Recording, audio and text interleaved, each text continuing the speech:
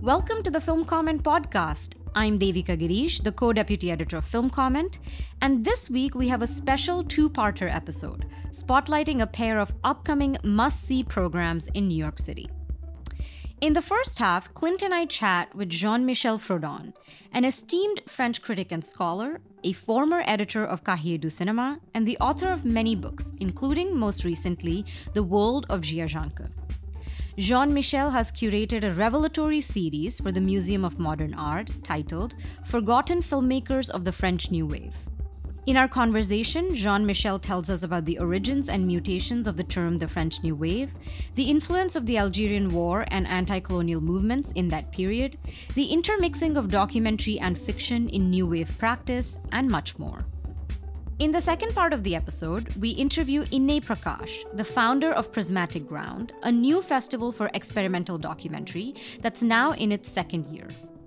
Inney began Prismatic Ground last year amid the upheavals of the pandemic as an attempt to reimagine film festivals from a more radical, ethical, and global perspective. Inney tells us about his curatorial philosophy, why it was important for him to have the festival stream online all over the world for free, and some highlights from this year's hybrid program, including the Afterlight by Charlie Shackleton, Declarations of Love by Tiff Rekem, Squish by Tulapop Saenjaroen, and more. So today we are incredibly thrilled to have a very special guest on the podcast, a curator, an author, a very multi-talented person who is calling in from Paris, France. Jean-Michel, would you like to introduce yourself? Hello, my name is Jean-Michel Frodon. I am a film critic and a journalist.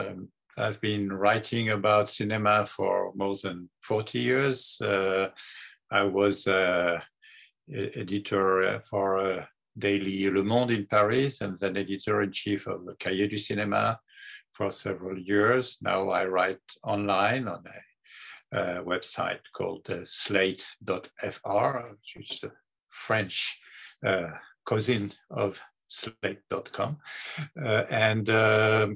I also wrote about, I'm afraid, like 25 books about cinema so far, including those which are translated in English. It's one about Holocaust cinema, cinema and Shoah, and the most recent one, which was translated, is about the Chinese director Jia Zhangke. The world of Jia Zhangke. But I have also been writing about French cinema, Chinese cinema, and different topics. And I'm also a professor. I'm teaching in several universities, Political Science Institute, St. Andrews University in Scotland. And I'm also, I happen to be so-called curator. It's more, I'm an amateur as a curator, but I enjoy it a lot, both in exhibition, in museums, and in programming as now.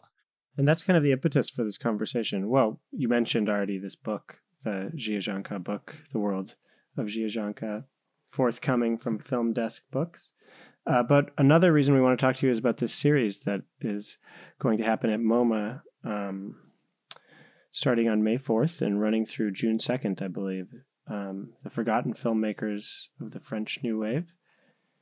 And it's a really fascinating lineup. I think 40 films, more than 40 films, is that right? Yeah, more than 40, including short, of course. Right.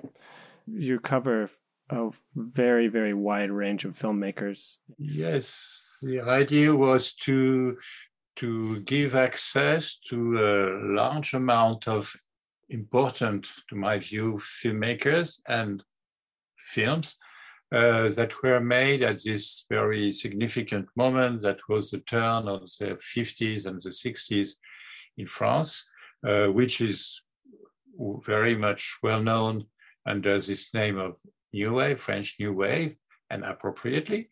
But French New Wave is widely associated to a few names, which deserves to be the most well-known names. I'm not questioning that Jean-Luc Godard, François Truffaut, Alain Resnais, Agnès Varda, Éric Rohmer, etc., are the most important directors of this moment and the most significant, but there were actually a lot more who remained, I would say, it's not exactly forgotten, I would say, who remained under the radar, who were not acknowledged.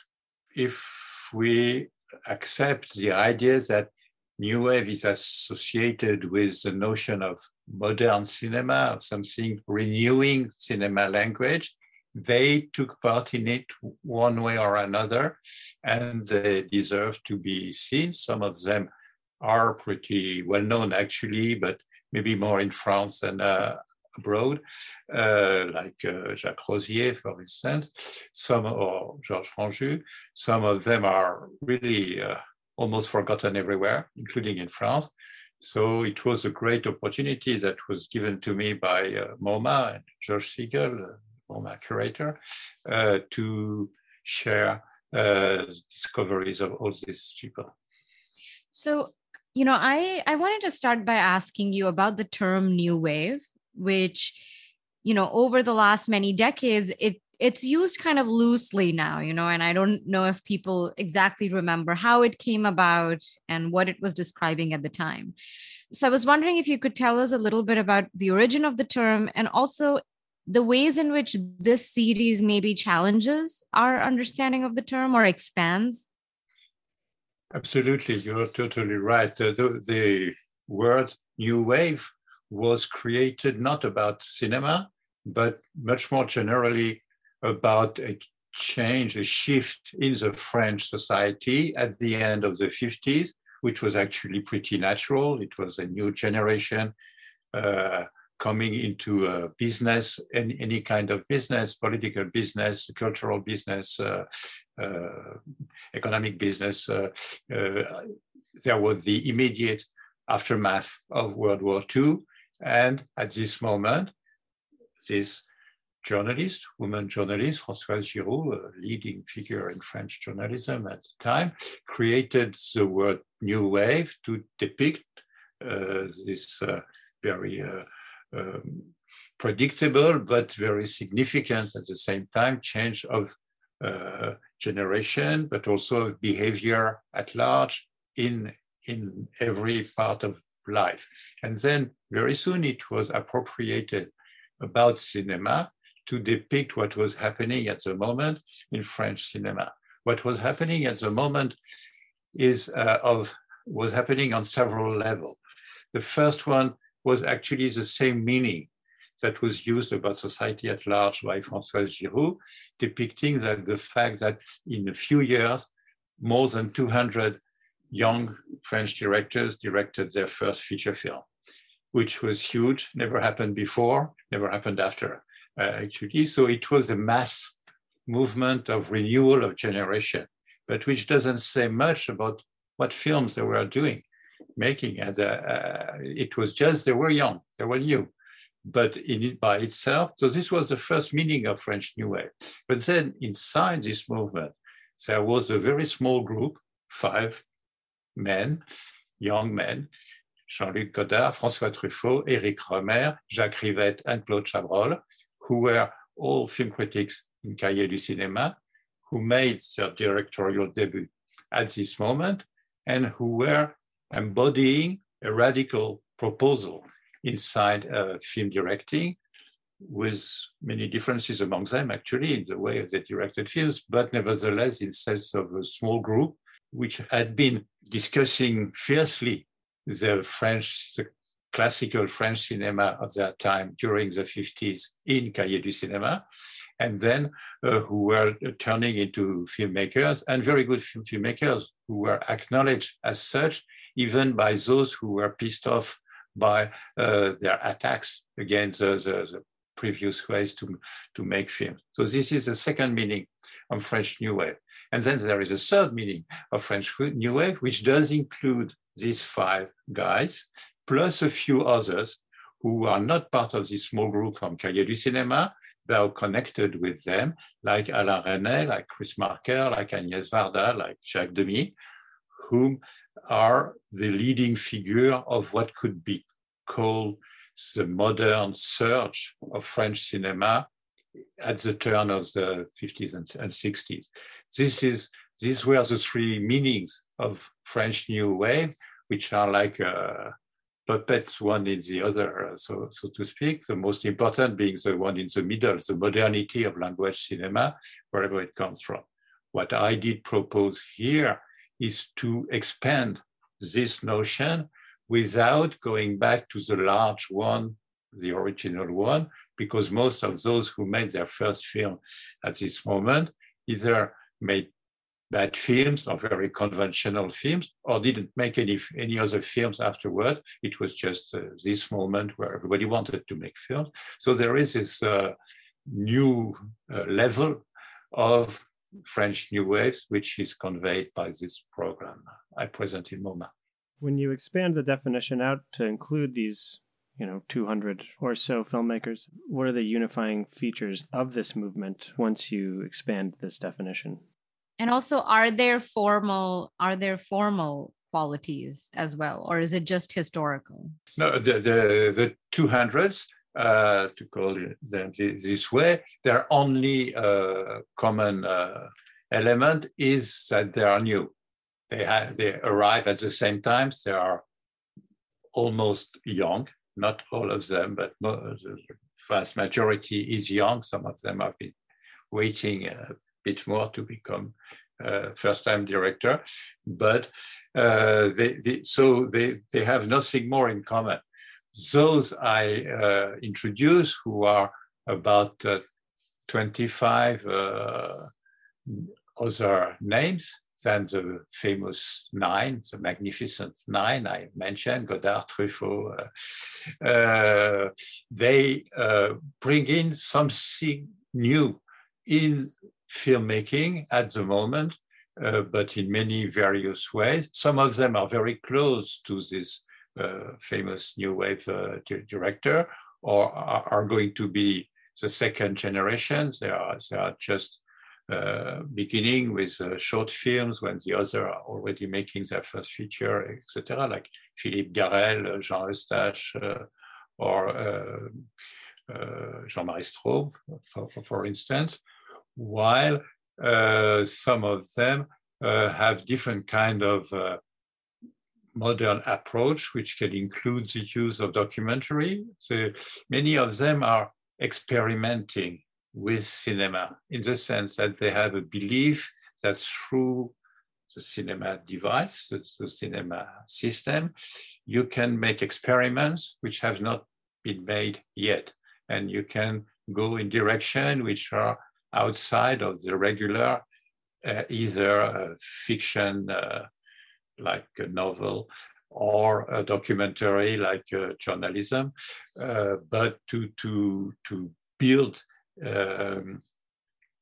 audiovisual proposal that elaborate from the resources of the cinema techniques in many directions. You mentioned Cahiers du Cinema, and I wanted to ask about the influence of criticism and Cahiers on this movement as well. And watching some of these films, one of my favorites is the Luc Moulet short. Luc Moulet, yes. Luc Moulet, yeah. Mm-hmm. The Luc Moulet film Un steak trop cuit. Is that correct? Trop cuit. Trop cuit.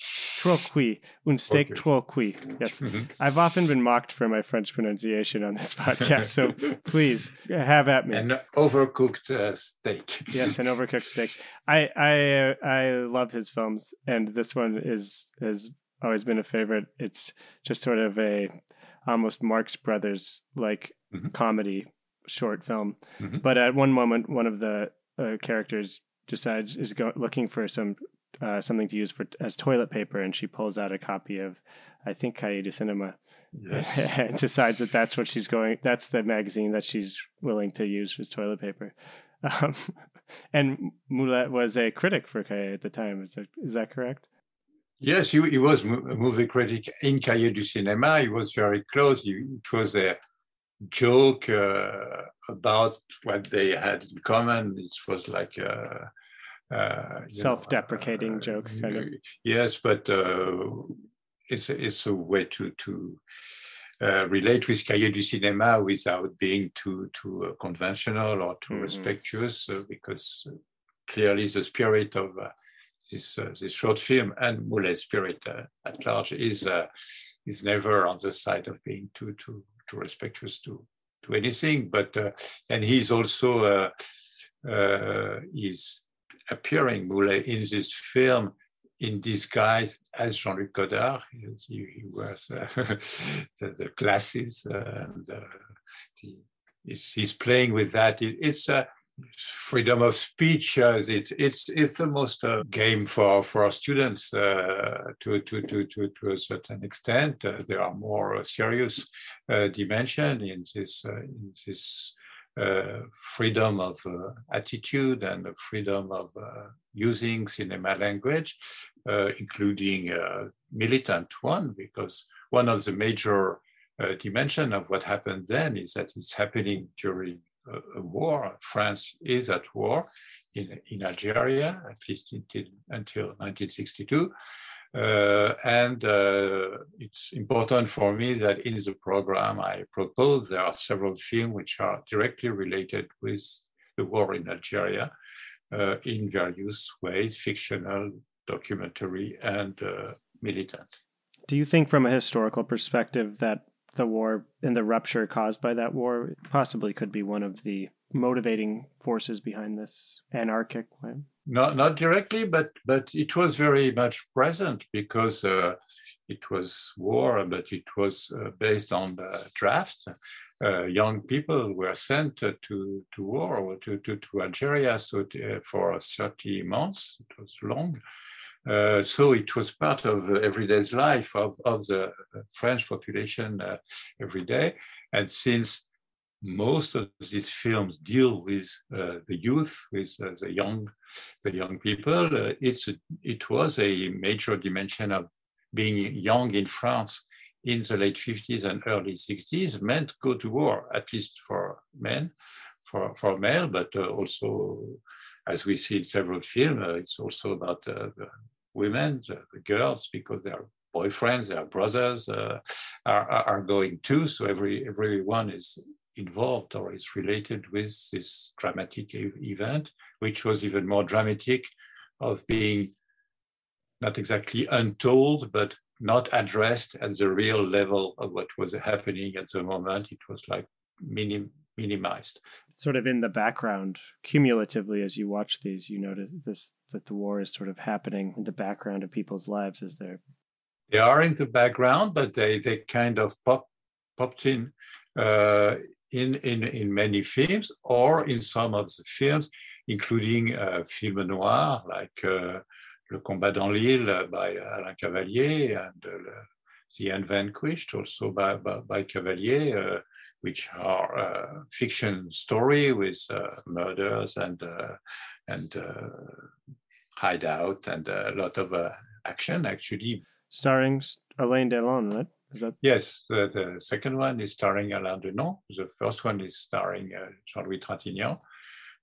Both are really amazing, also in the level of acting and physical presence, but also more with less glamorous elements, but addressing at the end of Cleo by Agnès Varda, of course. The male character is a soldier who is going back on the evening to Algeria. There's a love story is doomed to be stopped immediately after it started, or in Adieu Philippines, which is a very important French New Wave film by Jacques Rosier. The lead character, the guy, he's leaving to Algeria just after these holidays on the Riviera that he's having, which is most of the film. So it is there. And they have also, there is a very important scene of a discussion during a family dinner between the ones who are coming back from Algeria, the ones who are willing not to go. It's there. It's inhabiting life of many people at the moment. So it is a dimension which needed to be present. And of course, there is this film which was forbidden by French censorship for 2 decades about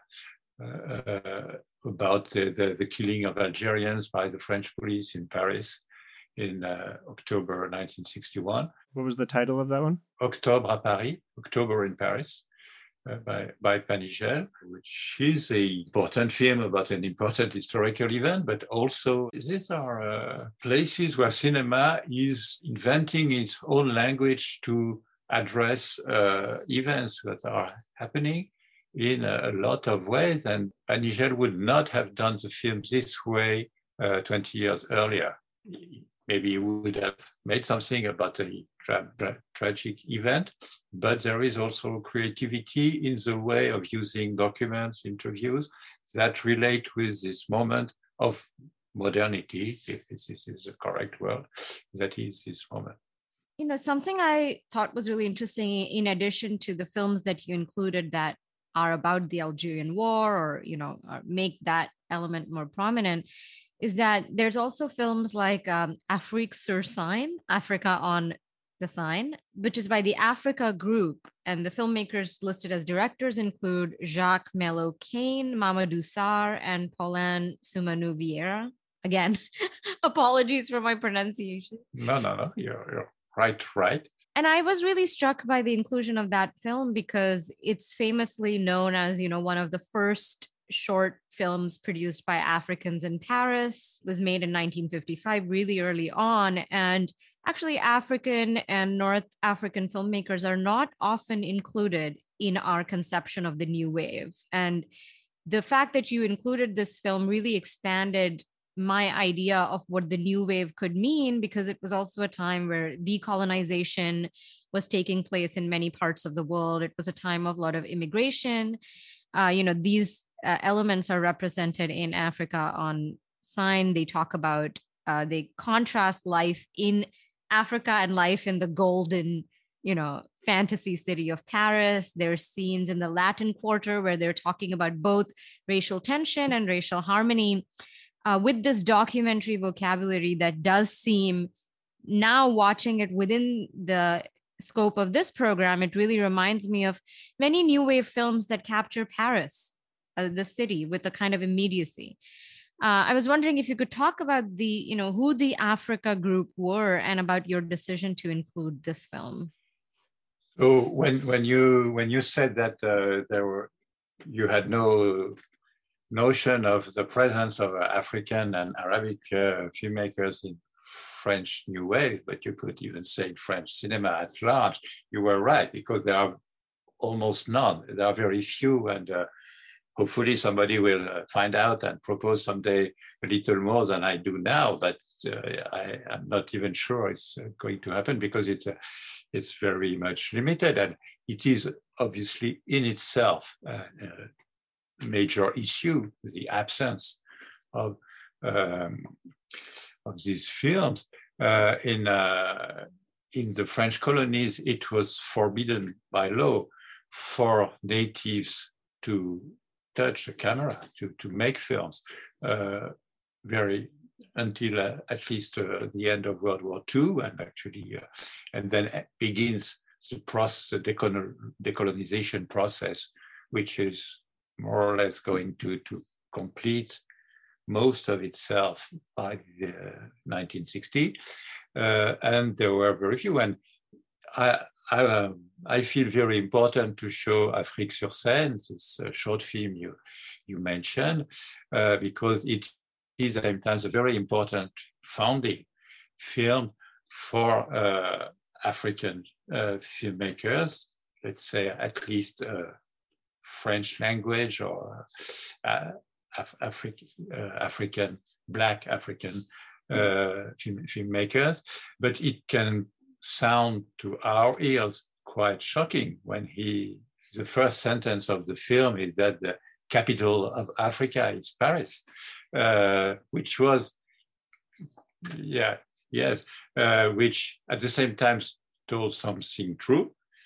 This is where being a young African intellectual or with a will to change things, you had to go to Paris to try to make things happen before hopefully going back to the country where you come from or the area you come from at a time where there were not countries in the complete sense it would achieve with the decolonization, and that it does translate both this movement, these people were directly connected with the French, an African magazine based in Paris as well, which was called Présence Africaine, which was instrumental in the building of the decolonial identity, both for the African and for the Haiti and the French West Indies as well, with major figures who were poets like Aimé Césaire at the moment, and which was also instrumental in creating an important film in this context, which is Statues Also Die by Alain Resnais, and it was and Chris Marker, which was a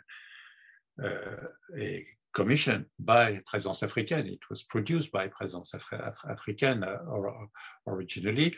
So there is this relation between Paris, the colonial power and country, the dominating country, obviously, but where are gathering the strongest and the most creative and innovative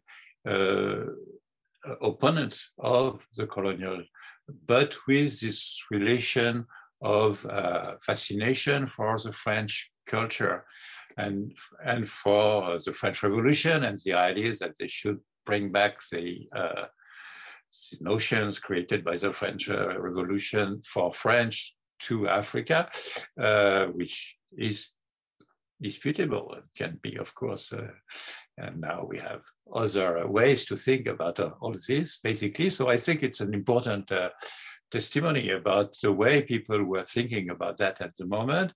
And at the same time, we have access to the physical presence, the behavior, what the music they were listening to, the way they were relating to each other among Africans and with French non-African person inside Paris, having these elements. You also very appropriately mentioned that these films, Afrique sur scène is a documentary, but also new wave fictions are largely documentaries as well. If you see Breathless, you see a lot about the life in Paris in 1960. If you see 400 Blows, you see a lot. There is this, which comes from Italian neorealism, obviously, but which is welcoming, which is happy to have all the elements that do come from the real life as part of the story being told, whatever it is. Yeah, I almost felt like this film, Afrique sur scène, is a bridge between Breathless and 400 Blows and these classic films of the new wave, and then films by Djibril Diop Mambéty, like Tuki Buki or Solelo, by Med Hondo. I feel like this film kind of knits them all together for me. And so I thought it was really revelatory in that way. Yeah, no, you're right. The African directors you mentioned show up much later.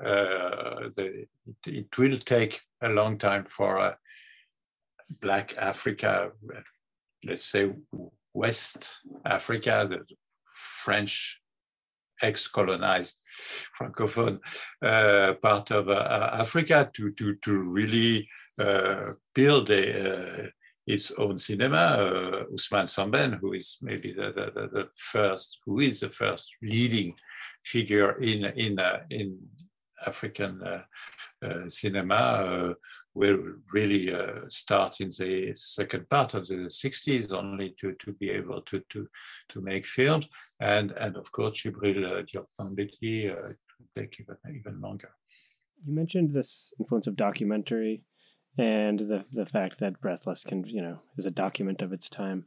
And you made me think of the Georges Franju short that you include, La Première Nuit, which tells the story of like a young boy who runs away from home and spends the night dreaming on the metro. It's essentially like a document of the metro at the time, and you get this incredible vision of what life was like, what the machinery was like too. But this also made me want to ask about. So you've included a lot of shorts in this program, and I wanted to ask you what the role of shorts was in this time. How were these films seen originally? Were they distributed as lead-ins to features? And also, how were they funded or produced? Was it state sources? The stories of Godard's shorts and how he funded them are well known now, but yeah, this is not really representative of Godard shorts stealing money from different places.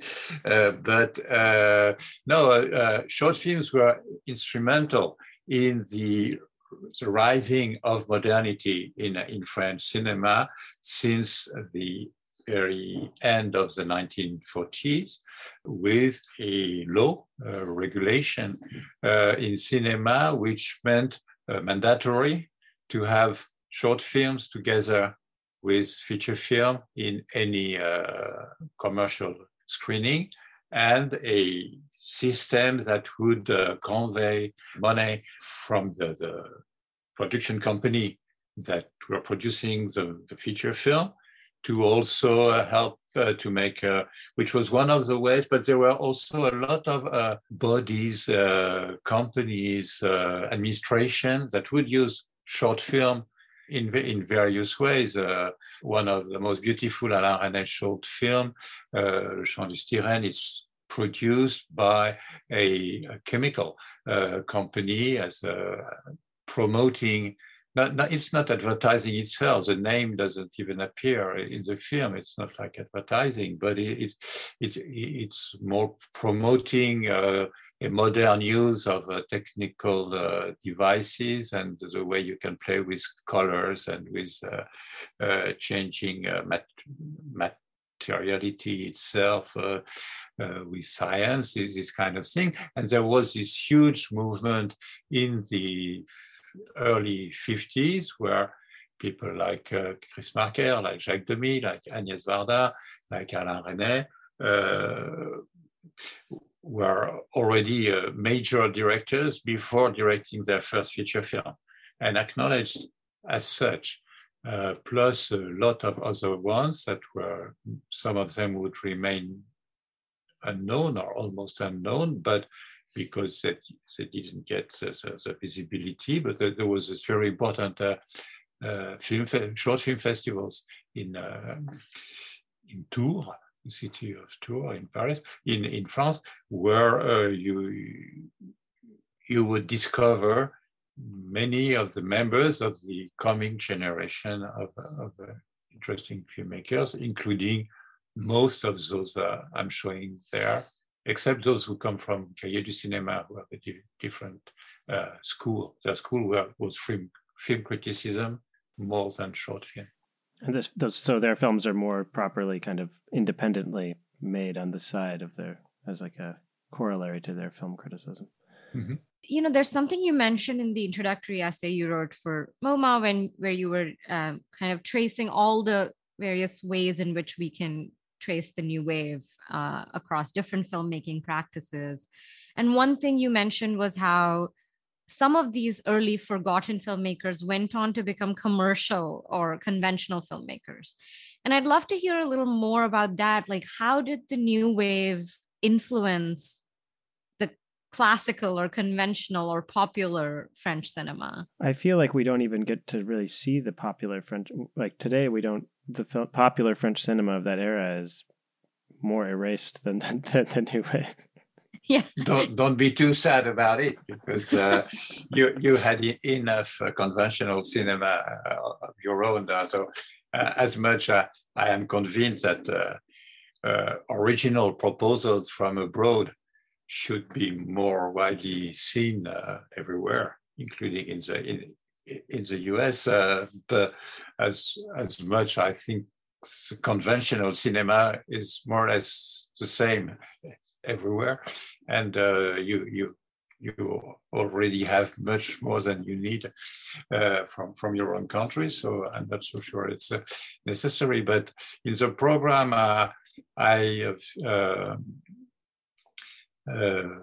chosen two films by two directors who would become conventional and very popular filmmaker later on, almost immediately after this, but who directed one short film and the other one feature film with some new wave perfume, so to speak.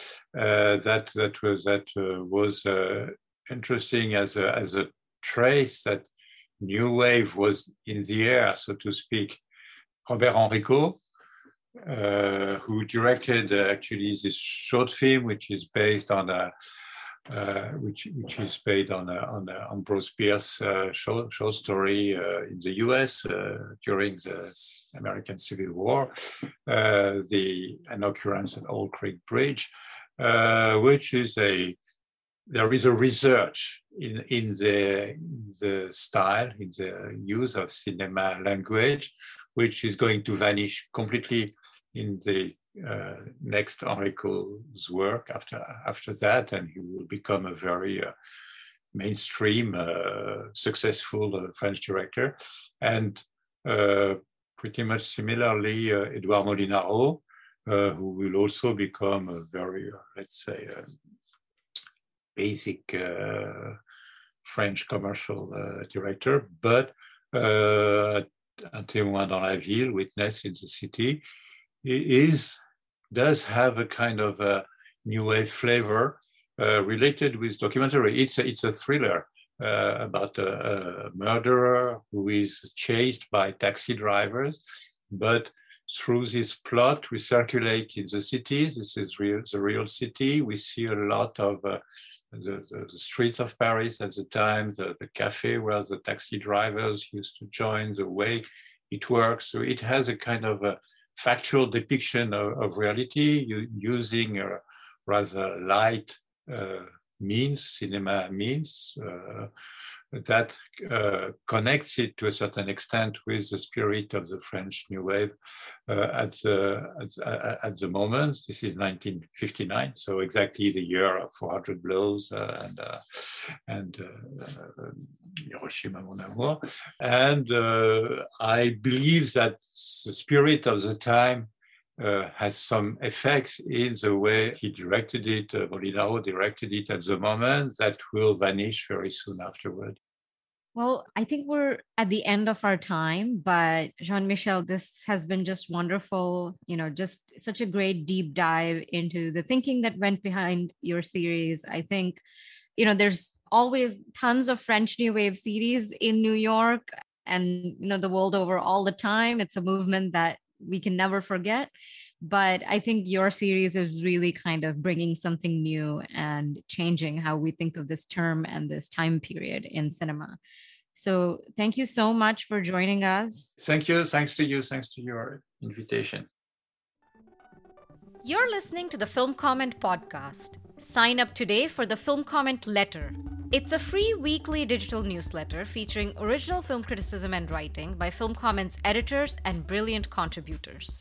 The letter delivers exclusive features, reviews, interviews, streaming picks, news, and more directly to subscribers' inboxes every Thursday before they're published on filmcomment.com the following Monday.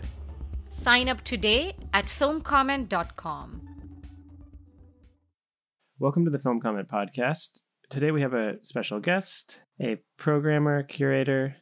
Inney, do you want to introduce yourself? Thank you, Clinton. Thank you, Devika, so much for having me. My name's Inney Prakash, and I'm a film curator programmer based in New York. I am the founder and director of Prismatic Ground. And then I also work as a cinema programmer at Mazel's Documentary Center in Harlem and am curatorial lead for the San Diego Asian Film Festival. So this is the second edition of Prismatic Ground, right? Kicking off Wednesday, May 4th. Can you talk a little bit about where your idea for this festival came from in its original iteration last year, and how you developed this year's program, and any ways that it might be different than the previous iteration? Yeah, absolutely. So Prismatic Ground was a project born of deep pandemic dreaming. I sort of started kicking it around in summer of 2020. And here was the situation: is basically I was working part-time, collecting unemployment, and had bizarrely more, because there was nothing to do and the unemployment, had more money and more time than I'd really ever had before, which gave me the space to kind of think about creating something of my own. For better or worse, film festivals are what I know. It's a love-hate relationship, but ultimately, in a world where people seem to care less and less about movies, the idea that there are these places where you can go and celebrate them with the filmmakers and with other people who love them for days on end, it's just, it's ecstasy, right? So I had always thought maybe of starting a film festival, but the circumstances had to be right. And all of a sudden, I had a little bit of savings and solicited donations as well. And then took the stimulus payments and decided that, okay, the one thing I said I would always do if I started a film festival is pay filmmakers, which a lot of them don't do. So I decided, all right, I'm going to offer every filmmaker a $100 screening fee. The other factor is that I felt like a lot of the larger institutions, I'm not going to name names here, but were kind of phoning in the online experience, treating it as a stopgap until they were able to return in person. And to me, that was a missed opportunity. I'm from Michigan. I didn't really, even though there are great experimental fests there like Ann Arbor, I didn't grow up seeing experimental work or thinking that it was something for me. That's something you hear a lot of people say, like, I feel like experimental films are not for me. But when I moved to New York, I started going to places like Anthology and Light Industry and MoMA, and suddenly realized that this was the work I really responded to. I had been working in the doc space. I worked with a festival run by the Detroit Free Press called Free Film Festival. But suddenly I found myself gravitating towards the more experimental side of that. And seeing that there were so many filmmakers working in this in-between space where they were creating work that was far too experimental for traditional doc fests, but wasn't exactly avant-garde either. And so I wanted to create a space to celebrate that work with room on either side of the spectrum. So of course, there's stuff that's a little more doc-oriented, and I love the hardcore avant-garde stuff as well. I decided I would craft an online experience that allowed as many people to be exposed to this work as possible, in the belief that if people can just see it with low stakes, they'll respond to it and understand that it is for everybody. So I decided to make the festival online for free and to design it in a way that maybe felt a little DIY, because it was, but also that was a little more visually engaging and fun to scroll through. It ended up looking almost like a sort of visual magazine of sorts. If people want to see the original festival, they can go to prismaticground.com/year1archive. I love the DIY aesthetic, but I think that I love that it also kind of transfers over to the films themselves. I think you've said before you gravitate towards work that's sort of rough around the edges, and I think there's very few festivals and few venues where that work can really find a place to shine. So, and another thing I wanted to just mention in terms of the logistics that was maybe a little unique about Prismatic was when all these festivals were doing virtual stuff, they were geo-blocking pretty aggressively. There was a lot of conversation and industry discussion around how to even carve out that virtual space, right, in a way that corresponded to physical festivals. And something you did was all the films were available to view for free globally. And I believe that's true to a certain extent this year. Obviously, the physical screenings are location bound, but you've made an effort to make sure that the online screenings are available worldwide. And I'd love to hear you talk a little more about that decision and also what logistics go into that. Is that really very challenging to arrange? Yeah. So, for me, there were two reasons not to geo-block. One was access. I wanted as many people to see the films as possible.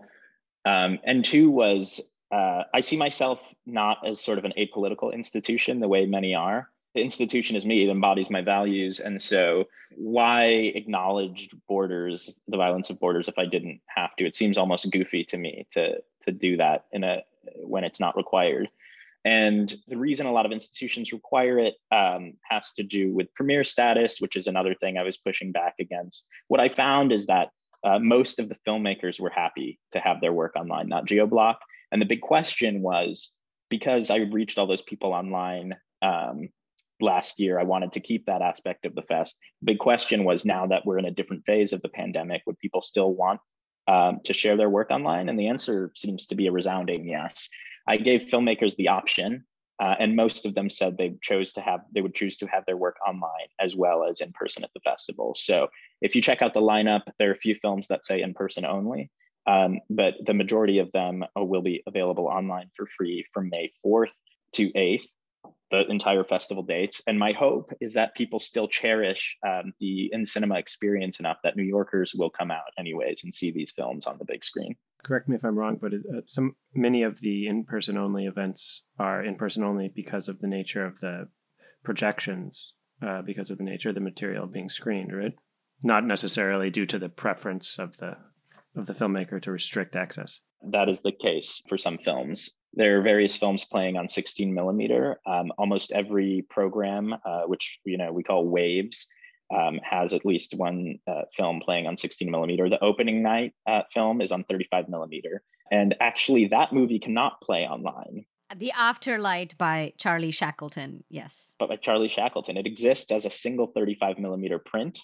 That was super exciting. I got an email from Charlie late last year and he said, late summer, he said, I need you to watch this now and decide if you want to play it, because soon I'll be deleting all digital traces of it. What was his thinking there? Yeah. So he had taken essentially clips from lots of old movies, mostly from the 40s, featuring kind of incidental moments from these movies that in a way make it look like the characters are converging at this bar called the Afterlight.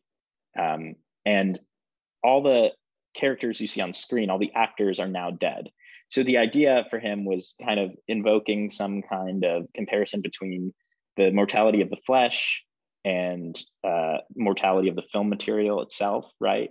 And I don't want to speak too much for Charlie, but I think by creating this sort of sensational situation where the film exists on 135 millimeter print, that if it's lost or destroyed is gone forever, is kind of a signaling to the ephemerality of all film and all media, right? So it's this great conceptual experiment, but it's also just an extreme pleasure to watch. So I hope people who can will come to the cinema to see that, because yes, it's the only way you'll be able to see it. And like I mentioned, there's other stuff playing on 16. The closing night film, Rainer Kohlberger's Answering the Sun, is a 60 frames per second film that just really, that's not one that really translates to the virtual experience very well. So that's also going to be cinema only. And then the centerpiece film, just to create, again, a kind of ceremony around the in-person thing, that'll be physical only as well. And that's a movie called Nuclear Family by Travis and Aaron Wilkerson, who go by the label Creative Agitation. And it's a really kind of scathing investigation of the nuclear death wish at the heart of the American dream and at the heart of American history and politics. Travis, when he was a child, his mother was an activist, and she was a nuclear activist, and she took him before he went to college and the whole family on a road trip to nuclear missile silo sites around the country. So he decided to do the same thing with his family, he and Aaron, and along the way, they meditate on the various ways that America's development of nuclear weapons is very much part of the ethos, in keeping with the ethos of its founding. Yeah, I mean, these films sound absolutely fascinating, but what I'm also really excited about is all the films you have in the rest of the program by filmmakers who are not that well known. I know that you tweeted that a really big portion of the films were sourced from submissions, which again is something that is maybe a little different from a lot of festivals out there. I was wondering if you could talk a little bit about your curatorial philosophy. You know, you've been talking a little bit about the logistics and the institutional aspect of it, but as a curator, what are you looking for and what are you resisting? I'm looking for a lot of things. So let me address the submission thing first. Yeah, I think you'll find that most festivals don't publish this data, but you'll find those who do admit that a very low portion of their programming comes from submissions, even if they accept submissions. And last year's festival for me too was mostly curated because people didn't know what the fest was. I was reaching out to filmmakers I knew, I was programming stuff from other fests, and that happened this year as well. But I'm also really pleased to be able to say that around 63% by my calculations of the festival program was from blind submissions. And that's exciting to me because it means anybody's voice can enter the conversation. People really understood what the festival was about. And so I was overwhelmed by the relevance of the stuff I was seeing. And I'm looking, like you said, Clinton, I have an affinity for stuff that is a little rough around the edges, that can feel messy and beautiful in a way that it often is incompatible with the gloss that larger festivals try to project. And I'm also looking to put different experiences side by side. And I love having younger emerging filmmakers kind of put on the same plane as more established filmmakers, seeing what kind of dialogue can emerge from that, both in terms of the films themselves and last year, even online between the filmmakers. You know, it was really gratifying to see the way more established filmmakers engaged with the work of their peers. So I'm hoping that in person, giving all these voices a chance to interact with each other will create its own special sort of feel. Wondering if you could share some titles that came from blind submissions that you were totally surprised by. Yeah, absolutely.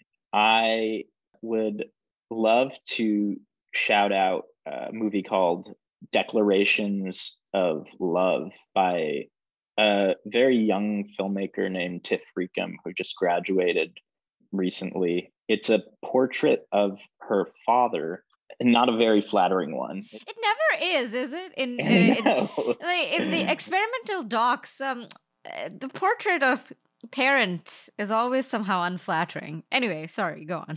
yeah, it's very much it's a bit unflattering, but she kind of lays her father's acerbic nature against this California backdrop, and in the synopsis points to the fact that they're not far from where that forest fire, I think it is maybe referenced in the film too through news footage, not far from where that gender reveal party fire started. Right.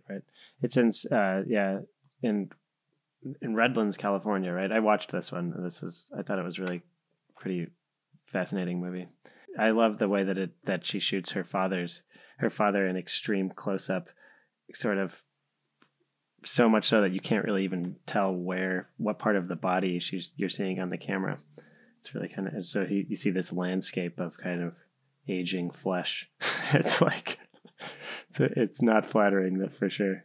And she, I believe, studied at the sensory ethnography lab at Harvard with Lucy and Casting Taylor and Verena Paravel, who, so there are echoes of that for sure, that kind of intensity, but it's also very much a filmmaker expressing their own voice, and that's super exciting. It's also quite funny, and the father's ranting against, like, he's on the phone with maybe a pharmacy or a doctor who's trying to get him a prescription, and he's just frustrated, and he has this Eastern European accent. He might be German. I'm not sure or Israeli. I think Austrian potentially. Austrian, yeah. It becomes quite comical, but also, the fact that that his daughter is shooting him in these moments of vulnerability, there's this pathos to it. It's a really fascinating little film for sure. A couple more submissions I'd love to shout out are, so there's a film, Another Portrait of a Father, called Heron 1954 to 2002. That's a very short piece, and there are a lot of those in the festival. It's called Heron 1954 to 2002, and the filmmaker is Alexis McCrimmon. And it's a really beautiful 16 millimeter tribute to Heron, who died due to an accidental opioid overdose. It's an abstract and poetic invocation of this person's life that includes a gorgeous still life of objects that were important to them. Another film that was submitted but played at a festival prior was Joelle Wallinga's Self-Portrait, which premiered at South by and is a montage of footage from webcams, that are primarily used for surveillance purposes, accompanied, since they have no original sound, by this sort of very beautiful and laborious and ambient sound design to, as the filmmaker puts it, create a kind of incidental self-portrait of humanity's impact on the earth. Yeah, those all sound like really incredible. And there was one film that I know you wanted us to watch, and we did. And that just was so surprising to me, which is Squish. Which is a Thai film, correct? Yes, a Thai film by Tulapop, who is extraordinary. There are actually two of his films in the festival this year, both of which he submitted.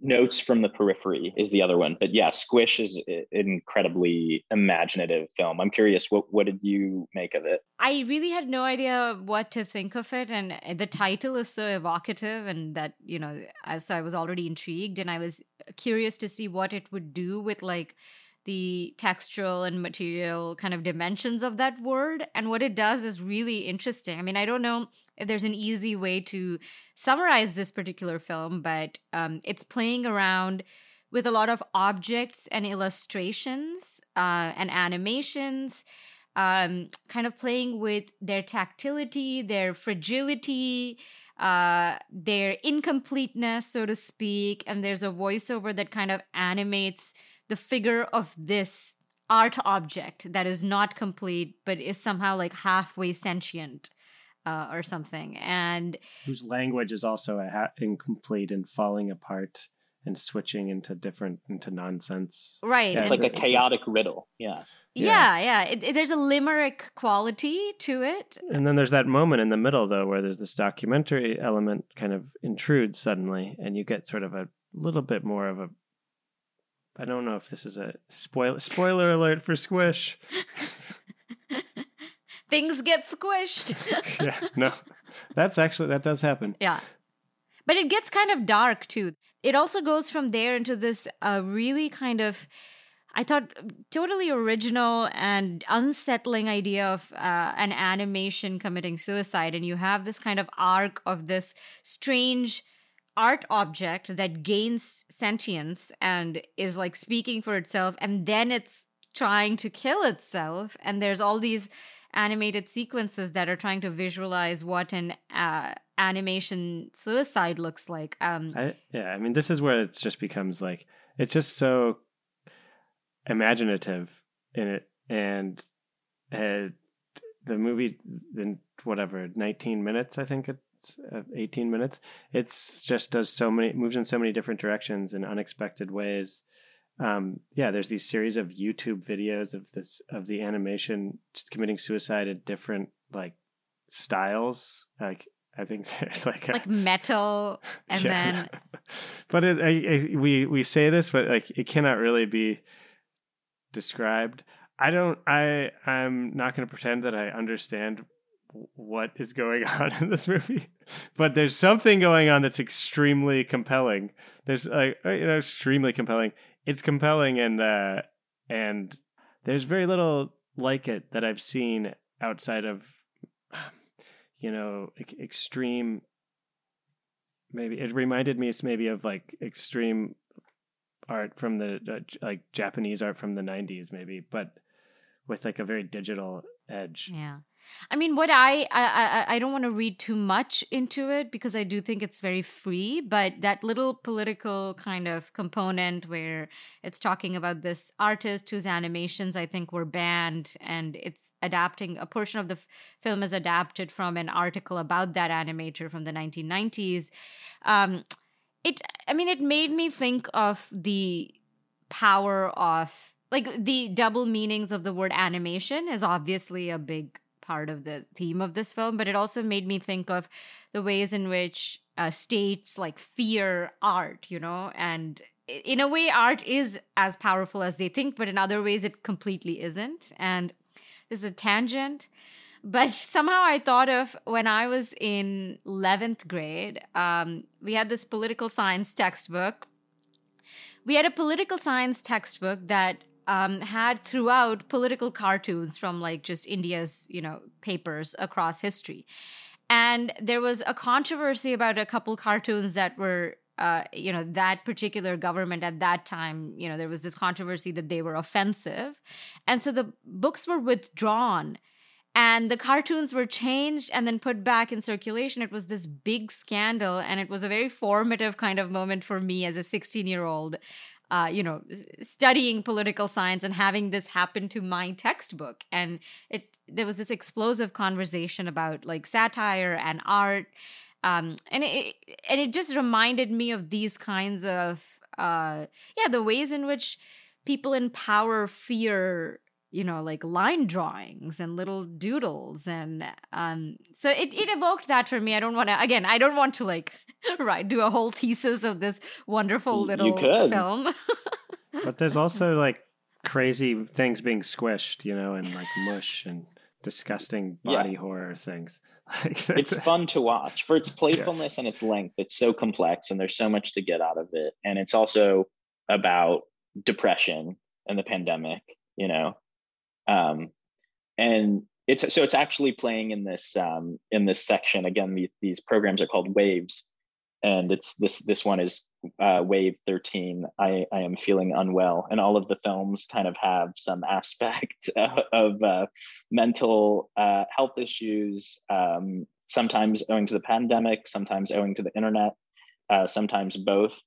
And I want to make sure I also plug the feature in that wave called Elephant by Maria Judice. The title ends up being a reference to the way elephants grieve and mourn. And it's a film about a woman who, it's kind of a docu-fiction thing. It's a film about a woman who witnesses the murder of a young Black boy by a police officer, and then becomes a sort of a shut-in after that, obviously having been extremely disturbed. And over the course of the film has a series of friends over and family and a series of conversations around what it means to live in society and try and function in society while acknowledging and internalizing all of the horrible things that happen. It's a film about grief that ends up also being about healing. And there's so many interesting aspects to it. The character kind of like keeps amassing plants in her apartment more and more throughout the film, which is, I feel like, something that happened for a lot of people during the pandemic. And also there's a series, there's this sort of like recurring motif of text on screen of various recipes of food that the filmmaker is making and having with friends. So it's got this really almost spiritual quality, and is just so representative, I think, of the kind of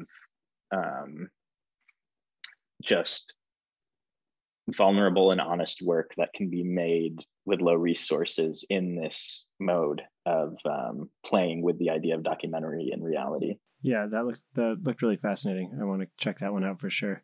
Another film that you mentioned, other films titled Elephant, but which reminded me of Lake Forest Park, the film by Kirsty Van Werdal.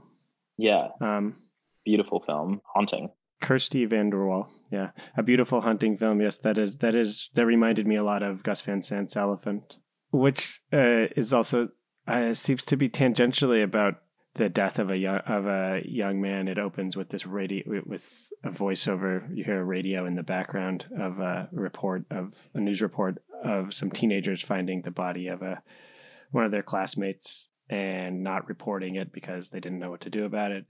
The film is like working in a kind of a post James Benning mode, but it also reminded me a lot of some of Kelly Reichardt's films that take place in the Pacific Northwest. It's shot and takes place in Seattle. Doesn't feature dialogue. It's a lot of static shots of landscapes and people moving in landscapes. And it follows River's Edge, right? River's Edge is the name of the movie, and it follows a group of teenagers as they kind of navigate this space, really. And it's unclear exactly what their relationship is to each other, what's happening to them. Not much happens in the movie, but it definitely evokes a sense of dread and a sense of being a kid, I guess, being a teenager.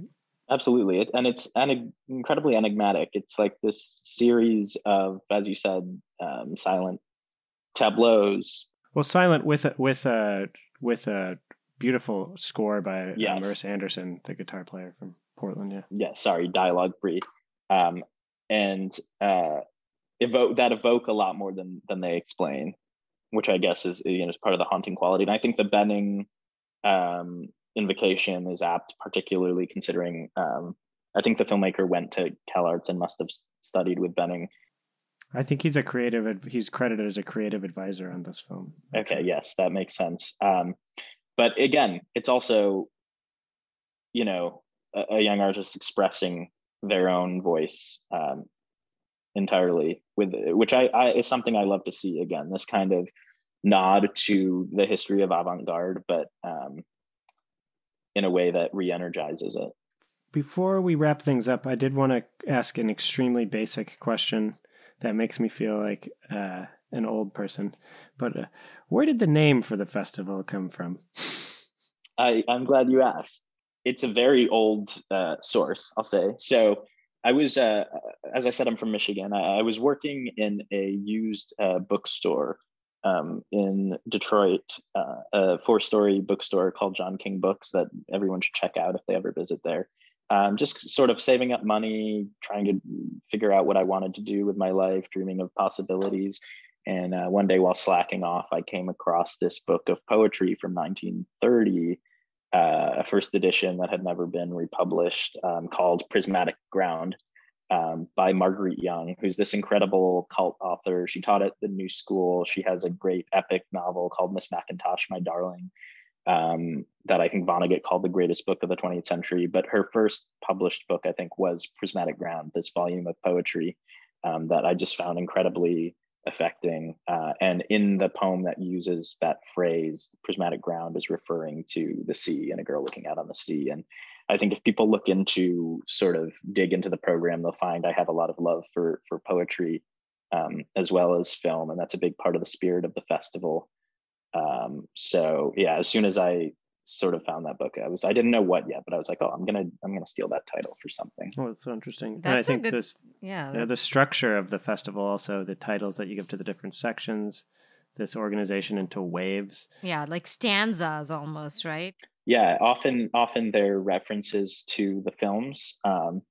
In some cases, they're allusions to everything. Again, poetry is a big one for me. So there's a wave called Love is a Cry of Anguish, which is a Maya Angelou reference. And then there's In the Prison of His Days / Teach a Free Man How to Praise, which is from a poem by Auden, memorializing Yeats. So by no means does the audience have to be as into poetry as I am, but that's where I draw a lot of inspiration. That's kind of that brings me to maybe our final question. I'm curious what you have sort of gleaned about the world of experimental documentary from putting together these two editions, and what you want people to take away from this. What are your kind of hopes for the festival? I've gleaned that I think, some of my hunches were right, that there's way more of this work being made than there are currently platforms to serve it, that people making this work are doing it for some of the most meaningful reasons, to explore the very form of cinema itself, to process trauma, to get at theoretical sort of considerations of anti-imperialism and abolition, and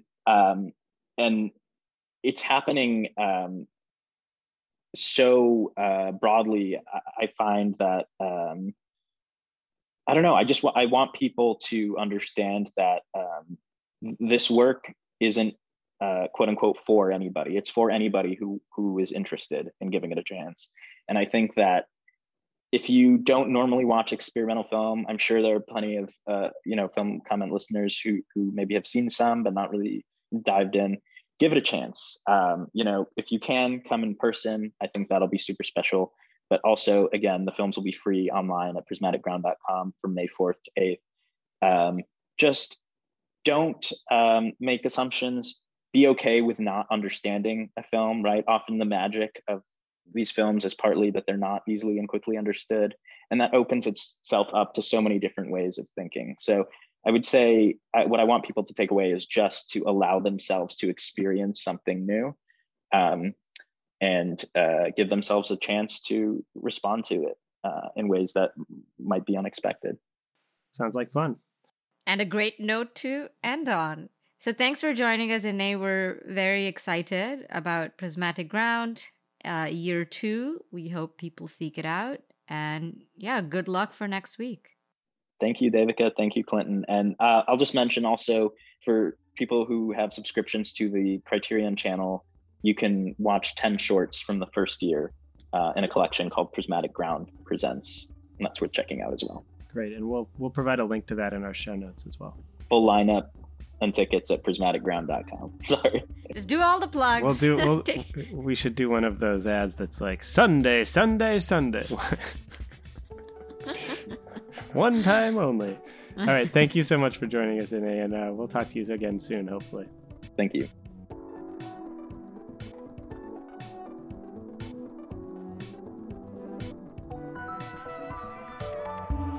The Film Comment podcast features original music by Greg Einge. Film Comment is a publication of Film at Lincoln Center. Since 1962, Film Comment has been the home of independent film journalism, publishing in-depth interviews, critical analysis, and feature coverage of mainstream, art house, and avant-garde filmmaking from around the world. Visit us online at filmcomment.com.